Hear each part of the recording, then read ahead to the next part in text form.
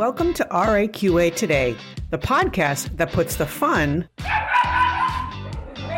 back in quality, compliance, and regulatory affairs. We're going to be talking about some of the challenges of the U.S. versus EU and your go-to-market strategy, how that impacts investments and so forth. I see you on LinkedIn sometimes. You make maybe complex, maybe not complex. I don't know. It just depends on your perspective. Different regulatory topics, really kind of fun. And I assume you probably do the same with the podcast. So, I tell when I get new customers and they're like, well, why should we work with you? And I say, well, it's easy to find a competent regulatory person, but how many are you going to A, enjoy working with, and B, are going to be able to make you laugh when you probably really feel like crying?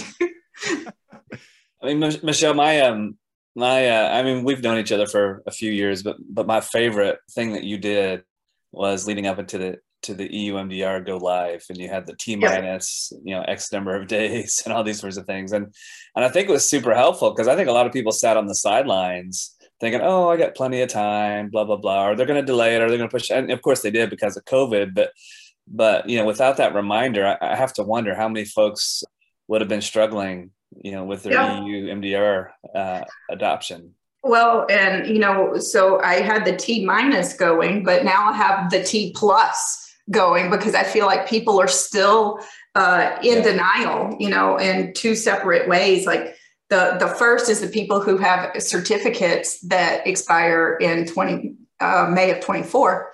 And they think that, they still have enough time to get their certificates reissued. And it's like, okay, if your technical documentation isn't turned in full in December, you're not going to, have a continuity of your CE mark in any form. And then there's still people, I thought this was funny. I lost business that I was quoting on because the potential client went with a consultant that could guarantee that they would have a CE mark by May of next year. And they hadn't even talked to a notified body yet. They hadn't even made a phone call. And I'm like, I can't even guarantee you that I can't get somebody to look at your documentation before May of next year. Right. So how did that turn out? Did you happen to hear the result? I'm just curious. No, that was just last month. So I'm okay, great. You found somebody that lied to you, basically. Well, good luck, right? So, yeah. At least they'll get their money back with that guarantee. Oh my goodness, maybe. Right. Well, so I'm curious. So we got the T plus now. Are there any T minus dates that we should be thinking about? Or obviously this is the big one, the T plus. So it's just that if you don't have a relationship with a notified body yet, you're already almost too late. And you just can't make any commitments to or marketing plans for the EU right now in terms of timing. I've talked to a few companies that they've looked at the EU MDR requirements, and they've actually made the strategic decision just to let their CE mark go, and they're just going to pull out of EU. Have you seen things like that? And what are your any comments or thoughts? Yeah, so I have seen, a lot of small companies, they just are choosing not to go to market in the EU. But then I've even heard that companies, as large as Nestle are withdrawing up to 20% of their product lines that are, almost like commodity products because the value and the return on revenue is just not there to maintain MDR. What's the main thing that holds people back? I mean, obviously it's a big documentational challenge, but what would you say? I don't know if you could pick one or probably half a dozen. Yeah. What are your thoughts? I think it's the cost and also the clinical data challenge. It used to be that the FDA had the reputation of requiring a lot of clinical data, being more difficult to get to market than a notified body. And under MDR, that paradigm has shifted to where, companies are bringing their product to market in the US first because of the burden of the clinical data in the EU. I mean, I have a client that makes wound drain catheters. It's just a silicone tube with a hole in the end. That's it. They were up classified to class 3 under MDR. and they have to have full out clinical trials for a product that's been on the market 40 or 50 years. Holy cow. I mean, that's crazy to think about. I mean, to go to class 3. I mean, I agree with you. I think the clinical aspects are really causing a lot of challenges for folks. How are you seeing companies address that, though? I mean, because I think for a lot of folks, this is like, of all the requirements of the MDR, this is probably the newest part of MDR that maybe, you know, they had bits and pieces of, but generally they didn't have the whole post-market clinical follow-up and all those things once you get to market. I mean, some of those products obviously required clinical data to get to market, but what are companies doing? How are they addressing this in an effective way? I think that the companies who have got, you know, kind of newer or novel technology where they were going to have to do a clinical trial for one purpose or the other are in better shape than those with that long-standing technology that's been on the market for decades. I think that a lot of those commodity products still haven't figured out how they're going to cross that bridge, because you can't, you know, US, you can use real world evidence. That's not a thing in Europe. And they don't really consider like your complaints or lack thereof to be, it's just a small portion of what they consider clinical data. You alluded to the timeline, or being able to or not being able to get your CE marking with the guarantee. What do the timelines look like right now? So the actual review is taking the better part of a year or more. So 12 to 18 months. And then once you get through your review, it's still taking another 6 months or more to get your certificate issued by the notified bodies and the competent authorities. I know leading up to the EU MDR, one of the big challenges then, and I suspect this is still the case, but very limited number of notified bodies. I mean, I can remember, you know, just being a few months out, and it was like there was still only right around 10 notified bodies. How many notified bodies? I think they're up to 28 now, you know, and that's down from, you know, almost 130, you know, that were originally designated underneath the MDD. So there's still a bottleneck there, right? 100%. Yeah. And the competent authorities aren't getting notified bodies designated. You know, you would think that as we were getting closer to the certificates expiring, that they would be, you know, kind of pushing the notified bodies through to accommodate the certificates and make sure that, you know, Europe doesn't lose access to important products. But that's just not the case. So what do companies need to be doing right now? I mean, I guess if somebody doesn't have that put together, there's a drop dead date. Yeah. So if you want to go or to stay on the market, I think that's the first decision, is to do a market analysis to find out if your revenue model is going to support the year-over-year cost. Because you've got notified body fees that are recurring. You've got authorized representatives, and now you have to have a UK authorized representative, an EU authorized representative, a Swiss representative. You might have to have Northern Ireland if you don't have the right combination of marks and representation. And so just the third-party fees alone are exorbitant. So the first thing is to do that market analysis. And then if they decide that the Europe is still something that they want to do, the second, you need to get in line with a notified body. If you're not already an existing client, they're just not taking new applications. They'll say, you know, call us back in a year and see where we're at. So I'm curious, you know, let's say I'm a company that has products on the market, and, you know, I'm a little late to the game, but, you know, I'm like following Michelle's advice. I'm going to reach out to my notified body or what have you. And they're like, well, here's our timeline. And it's, you know, when I add it up, it's going to be, you know, beyond that May 2024 date. Is there any recourse, or is there any like, can I, you know, if I'm in the queue with my notified body, can I, you know, present some sort of, you know, information or documentation to the competent authorities that says, hey, we're working on it. Can we keep our products on the market, or is it just going to be, you know, either you got it or you're out of the market? You know, I think that's the big unknown, and that's where everybody, I think, is still speculating a lot. The competent authorities haven't published any type of thinking or transition plan beyond that the certificates are just not going to continue to be or not going to be viable. And they haven't published any ideas on what are they going to do with the product in that limbo period either. Like, are we just going to all of a sudden in 2024 have, Europe without, important life-sustaining devices? I mean, as simple as a wound drain catheter is, try having an open heart surgery without one. Exactly. I mean, I think that's like to me, like the bigger, I'll say gotcha, I guess, for right now.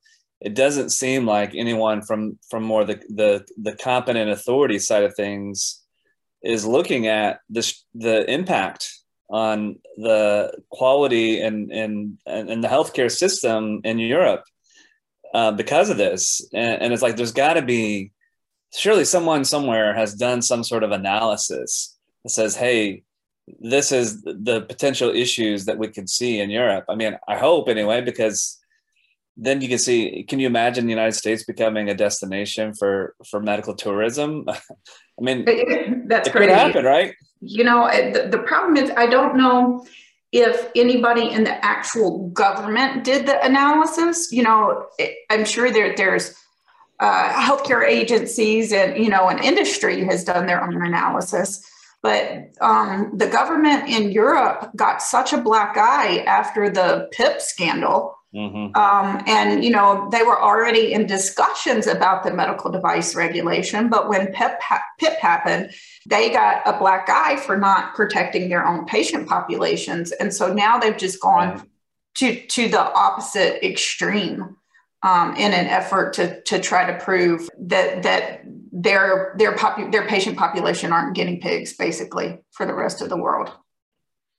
So one of the things that when I see these companies pulling out of the EU, just saying, hey, we're going to not let it, we're just going to let it expire. It's not impossible. I have some conversations with other people who say, well, once you do EMDR, you'll never go back. So I'm curious where your opinion is. You're a little closer to the true regulation. What is your opinion of the actual regulations? I think if you're going to bite the bullet and do MDR, I think probably other geographies are going to be a breeze in comparison, short of maybe, I think Japan is still pretty rigorous, but definitely to get a MDR or CE mark, I think will definitely set you up well to enter the US and Australia and some of the other markets. It's just the sustainability of it. And, and that's another big difference with how products come to market in the US is that, it's a linear flow. You put your submission in, 510K, de novo, PMA, it goes through their review process and it comes out and your device is cleared. And unless you make changes that require you to do a new submission, you don't go back through that process. But in the EU, you're going through that process with your quality management system, and to an extent, product changes annually, and then a full recertification every 3 years. There's also no such thing as grandfathering underneath the EU. So like if a technical standard, say 60601 for electrical safety, changes from the time you first got your product authorized, you have to redo all that testing. So it's a living system. So you do have to follow the updates to other international standards. Mm-hmm. Okay, interesting. Yep. Well, Etienne, I think you started off by saying something along the lines, sort of comparing and contrasting EU versus US. Is my memory correct? I know it's only been a few minutes ago. So the challenges of the two. Yeah. All right. So we talked a lot about the EU side of things. I guess, what are some thoughts? How would you compare and contrast that with FDA? So there's a couple of things that you have to keep in mind.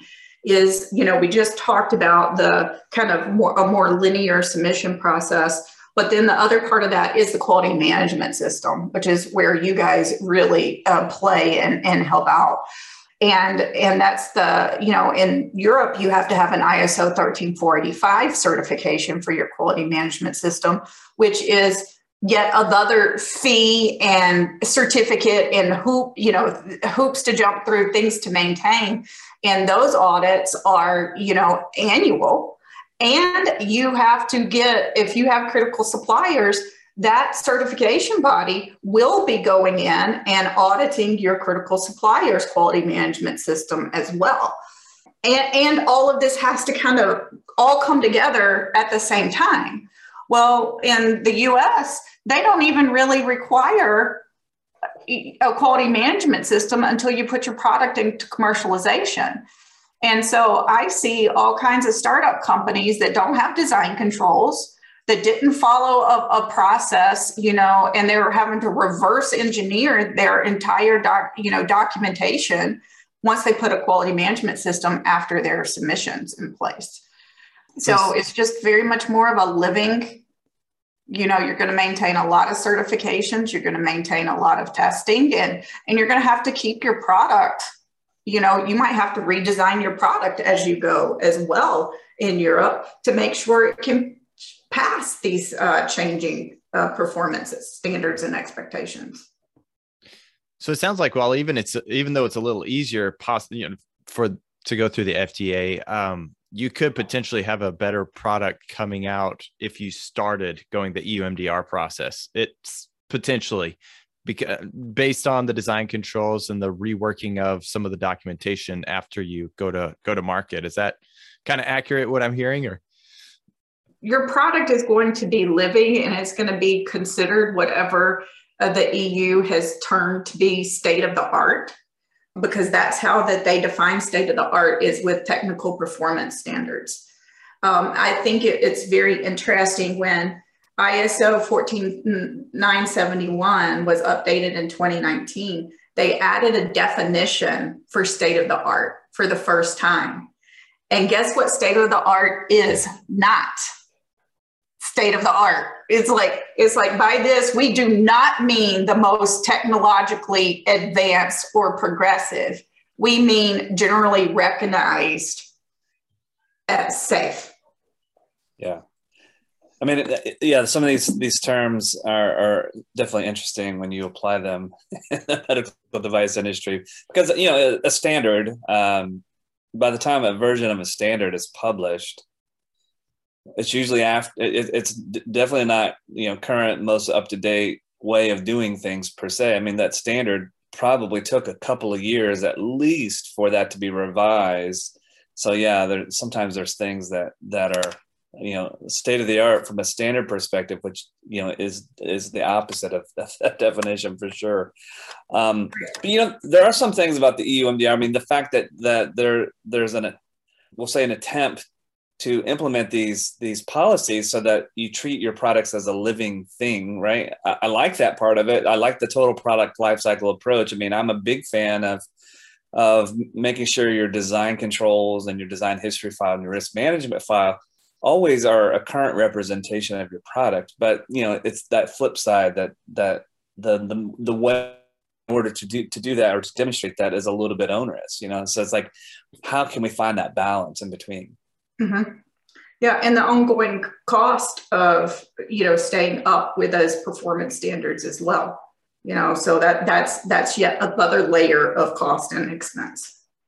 I think you've mentioned my LinkedIn, and you guys have probably also seen the different stages of regulatory grief that I talk about. And I think that I think a lot of companies are still in the denial stage. And I think that until we get into an MDR where MDD and MDD certificates don't exist anymore, and have that reality it just is the reality, I think that there's going to be a lot of companies that continue to just denial and hope is not a regulatory strategy, but they seem to be running their businesses like it. So I'm just curious, my own personal question. So I'm curious how you walk people through those different stages of regulatory grief. Well, it's a lot of hand holding, and there's just a lot of I use what I call a submission risk matrix for those areas that I can't get the client to stomach or buy, or they just want to take the risk and let's see what happens, and so I'll keep this running list of these things that we can't get agreement on, and ideas for them for a potential mitigation, and what can happen with their submission. And we all have to at least agree to disagree on those points. But like, just for instance, biocompatibility under the MDR and under changing expectations with FDA, there's no such thing as a well-known material anymore. You are going to have to do significant testing on your own device, and you can't just say this is made out of silicone, and silicone's been used in medical devices for 50 years. Still have clients who insist on, hey, let's write a rationale about these are well-known materials. Michelle, you've been doing helping companies with this transition now, well, ever since I assume it was announced that this was going to happen. I hope you got some success stories, or at least some examples of instances where the company, like, they did it, and this is how they did it. This is how they went into it. I guess share some of those insights with folks so that they can see it's easy to push it off and say, oh, maybe something will change. I'm hoping, right? But like you said, hope's not a strategy. For those that are being proactive about this, what are some things that you've seen go really well? Well, and first, let me just even put some context around how many MDR certificates are even out there. Only 1% of the certificates that were issued under MDD have got an MDR certificate. So we're not talking about, there's not this huge amount of people with success stories because so few have gone through it at all. And I think that there were 18,000 certificates issued under MDD, and only 1% of those have made it all the way through MDR. I think it's just, there is no it's not going to be fast. If you do it, you have to really own it. You can't rely on rationales. I think the people that almost treated their product like this is brand new and almost started scratch with their testing, I think have succeeded much more easily, like that. Yeah, than people who were trying to, just ride that wave of well, we've had a CE mark for forever. It's not going to really be that different, that did much more than just update their GSPR checklist and call it done.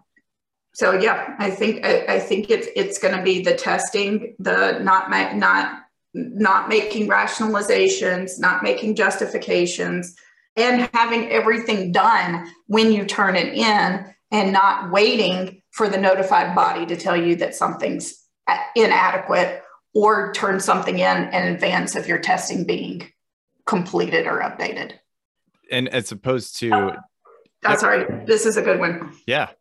It takes a village now to write a submission. It used to be your regulatory people, would go in a hole and, they would come out, with maybe an engineer and the clinical person. And it was really, but now to properly prepare technical documentation, it is truly a cross-functional effort. And it's going to require a lot of very in-depth expertise in things like biocompatibility, sterility, packaging. So, it's a very much of it's going to take a village now. It's not just you're not going to be able to silo your regulatory people. So at least one of the things that I'm kind of taking away from this is there's definitely a more robust testing requirement. So regardless of whether you're 304 stainless steel or silicone, you're going to have to start really be thinking and focusing about biocompatibility, cytotoxin, things like that, or at least an assessment of those. What other things would you say are stark contrasts that if you haven't, maybe you could get by without it in the FDA, you're not going to get by without this in the EU MDR? Anything else come to mind? And it probably depends on the device, I'm sure. What did you say? I'm sorry. Well, it may depend on the device too, I suppose, but yeah. So no, those are the biggest things that we've already covered. Okay. I think that, a big difference in how that you have to approach not just the regulatory agencies, but your strategies in your fundraising. I see, two mistakes that people are still, I'm in a lot of angel groups and I'll still see pitches that, we're going to go to Europe first. And I'm like, 2017 called and wants this regulatory strategy back. Or I see people that are pitching and that they are saying the right things. They're aware, that they're going to bring it to market in the US first. But then I'll hear their investors say, 20 years ago, I had a huge exit because I had this great, European business. And why aren't you going to Europe? And I'll call investors out. I'm like, you are just, giving this person bad advice that's going to cost you to lose your money. Because again, 20 years ago called and wants its strategy back. It's just not a thing. Yeah, there was a period of time a few months ago that I had a conversation with a few folks, both from US and EU. And basically what they said then, and I suspect that that's probably still very, very true now, is startups especially, they're not going to Europe first. It's not the more favorable market. I mean, used to, like you said, 10, 15 years ago, Europe was a more predictable path because I could understand it a little bit more clearly. But it just seems strange that today FDA is the more predictable path, and who'd have thought that, So I do agree. I think all these startups, if they're thinking about, and I guess folks, if you're listening and you're thinking about going to market in Europe first, you might want to reach out to someone like Michelle because she can help educate and inform you of the perils of that thinking. So I have this conspiracy theory about that it's like a macroeconomic model, because if you think about the people in that are large enough that sit down at the tables with the regulators and are part of the companies that are sitting there helping to drive these changes. It's not the small to mid-sized companies that are defining the future of regulations. It's these behemoths that already control large parts of the market. Well, they don't do their own innovation anymore. They're not doing their own, for the most part, design and development. They acquire startups and their technology, and that's how they build their product portfolios now. Well, before, a company would have this global commercialization strategy to get its valuation up. And now, if the regulations prevent you from being able to go into a global commercialization strategy, and the valuation of your company is based off of a US market share alone, what does that do for your multiple and your exit strategy? And all these companies can get these startup companies for virtually a song compared to what they might have if they had a true global presence. Yeah, sadly, that's so true. I think it's now more than ever challenging to be a startup in the medical device space. I mean, I've been in this space since 98, so I guess that's 24 or so years. I can remember back in the day, maybe let's go to probably 15 or maybe 20 years ago, that there was decent amount of funding available for startups at that point in time. But that's it's not non-existent, but a lot of that has gone away, or it's being invested much later in the company's maturation process. I mean, the cash to cover seed funding and things like that, seed capital and that sort of thing is harder and harder to come by. So that friends and family and that early angel or two round has to carry a company much, much further. And now it's compounded by this new twist from a regulatory perspective, where essentially, most companies, not all, but they look at the US and Europe almost as a 50-50 market share, of their total opportunity. And now you cut part of that off. I mean, that's another handicap against the startup. So I'm sure startups will survive and they'll figure it out. But you're right. I mean, there's a lot of cards that are against them right now. So my question about that, though, is if it is, to go back to your conspiracy theory, Michelle, if these behemoths are the ones making those, influencing the regulations, which I, totally agree, and they are making it more difficult for the startups. But then if they acquire these startups, let's say at a discounted rate, they still have a lot of legwork to do to get that product to those other markets. Or is there a piece I'm missing here? That's the point, right? That's the point. That's to play along with the conspiracy theory is if I'm the big 800-pound gorilla making the rules, and I make it so difficult for you to follow those rules, but I like your technology, I'm going to get a deal on that because you can't survive long enough to make it into those markets. Whereas I have the capital and the resources to make it so. I'm already doing it. We already have the quality management system that's compliant with MDR. We already have our ISO certificate. Don't worry your pretty little head about those things. Yeah, but I'm not going to pay you for them either. Well, I guess the startups need to band together somehow. I'm not sure how it's going to work, but follow Michelle on LinkedIn. It's actually a good idea. What if all these startups could form some sort of alliance or something, Yeah, it's a pipe dream of mine that one day, I want to start an advocacy group for startups and small companies and be that voice and have them organize. And, I've kind of started doing it to a point in the US with, just trying to get people organized around comments on key guidance documents and putting them on the Federal Register. And so, I think it's just really important that they have you have your say. It's the same thing. If you don't vote, you shouldn't get to complain about public policy, right?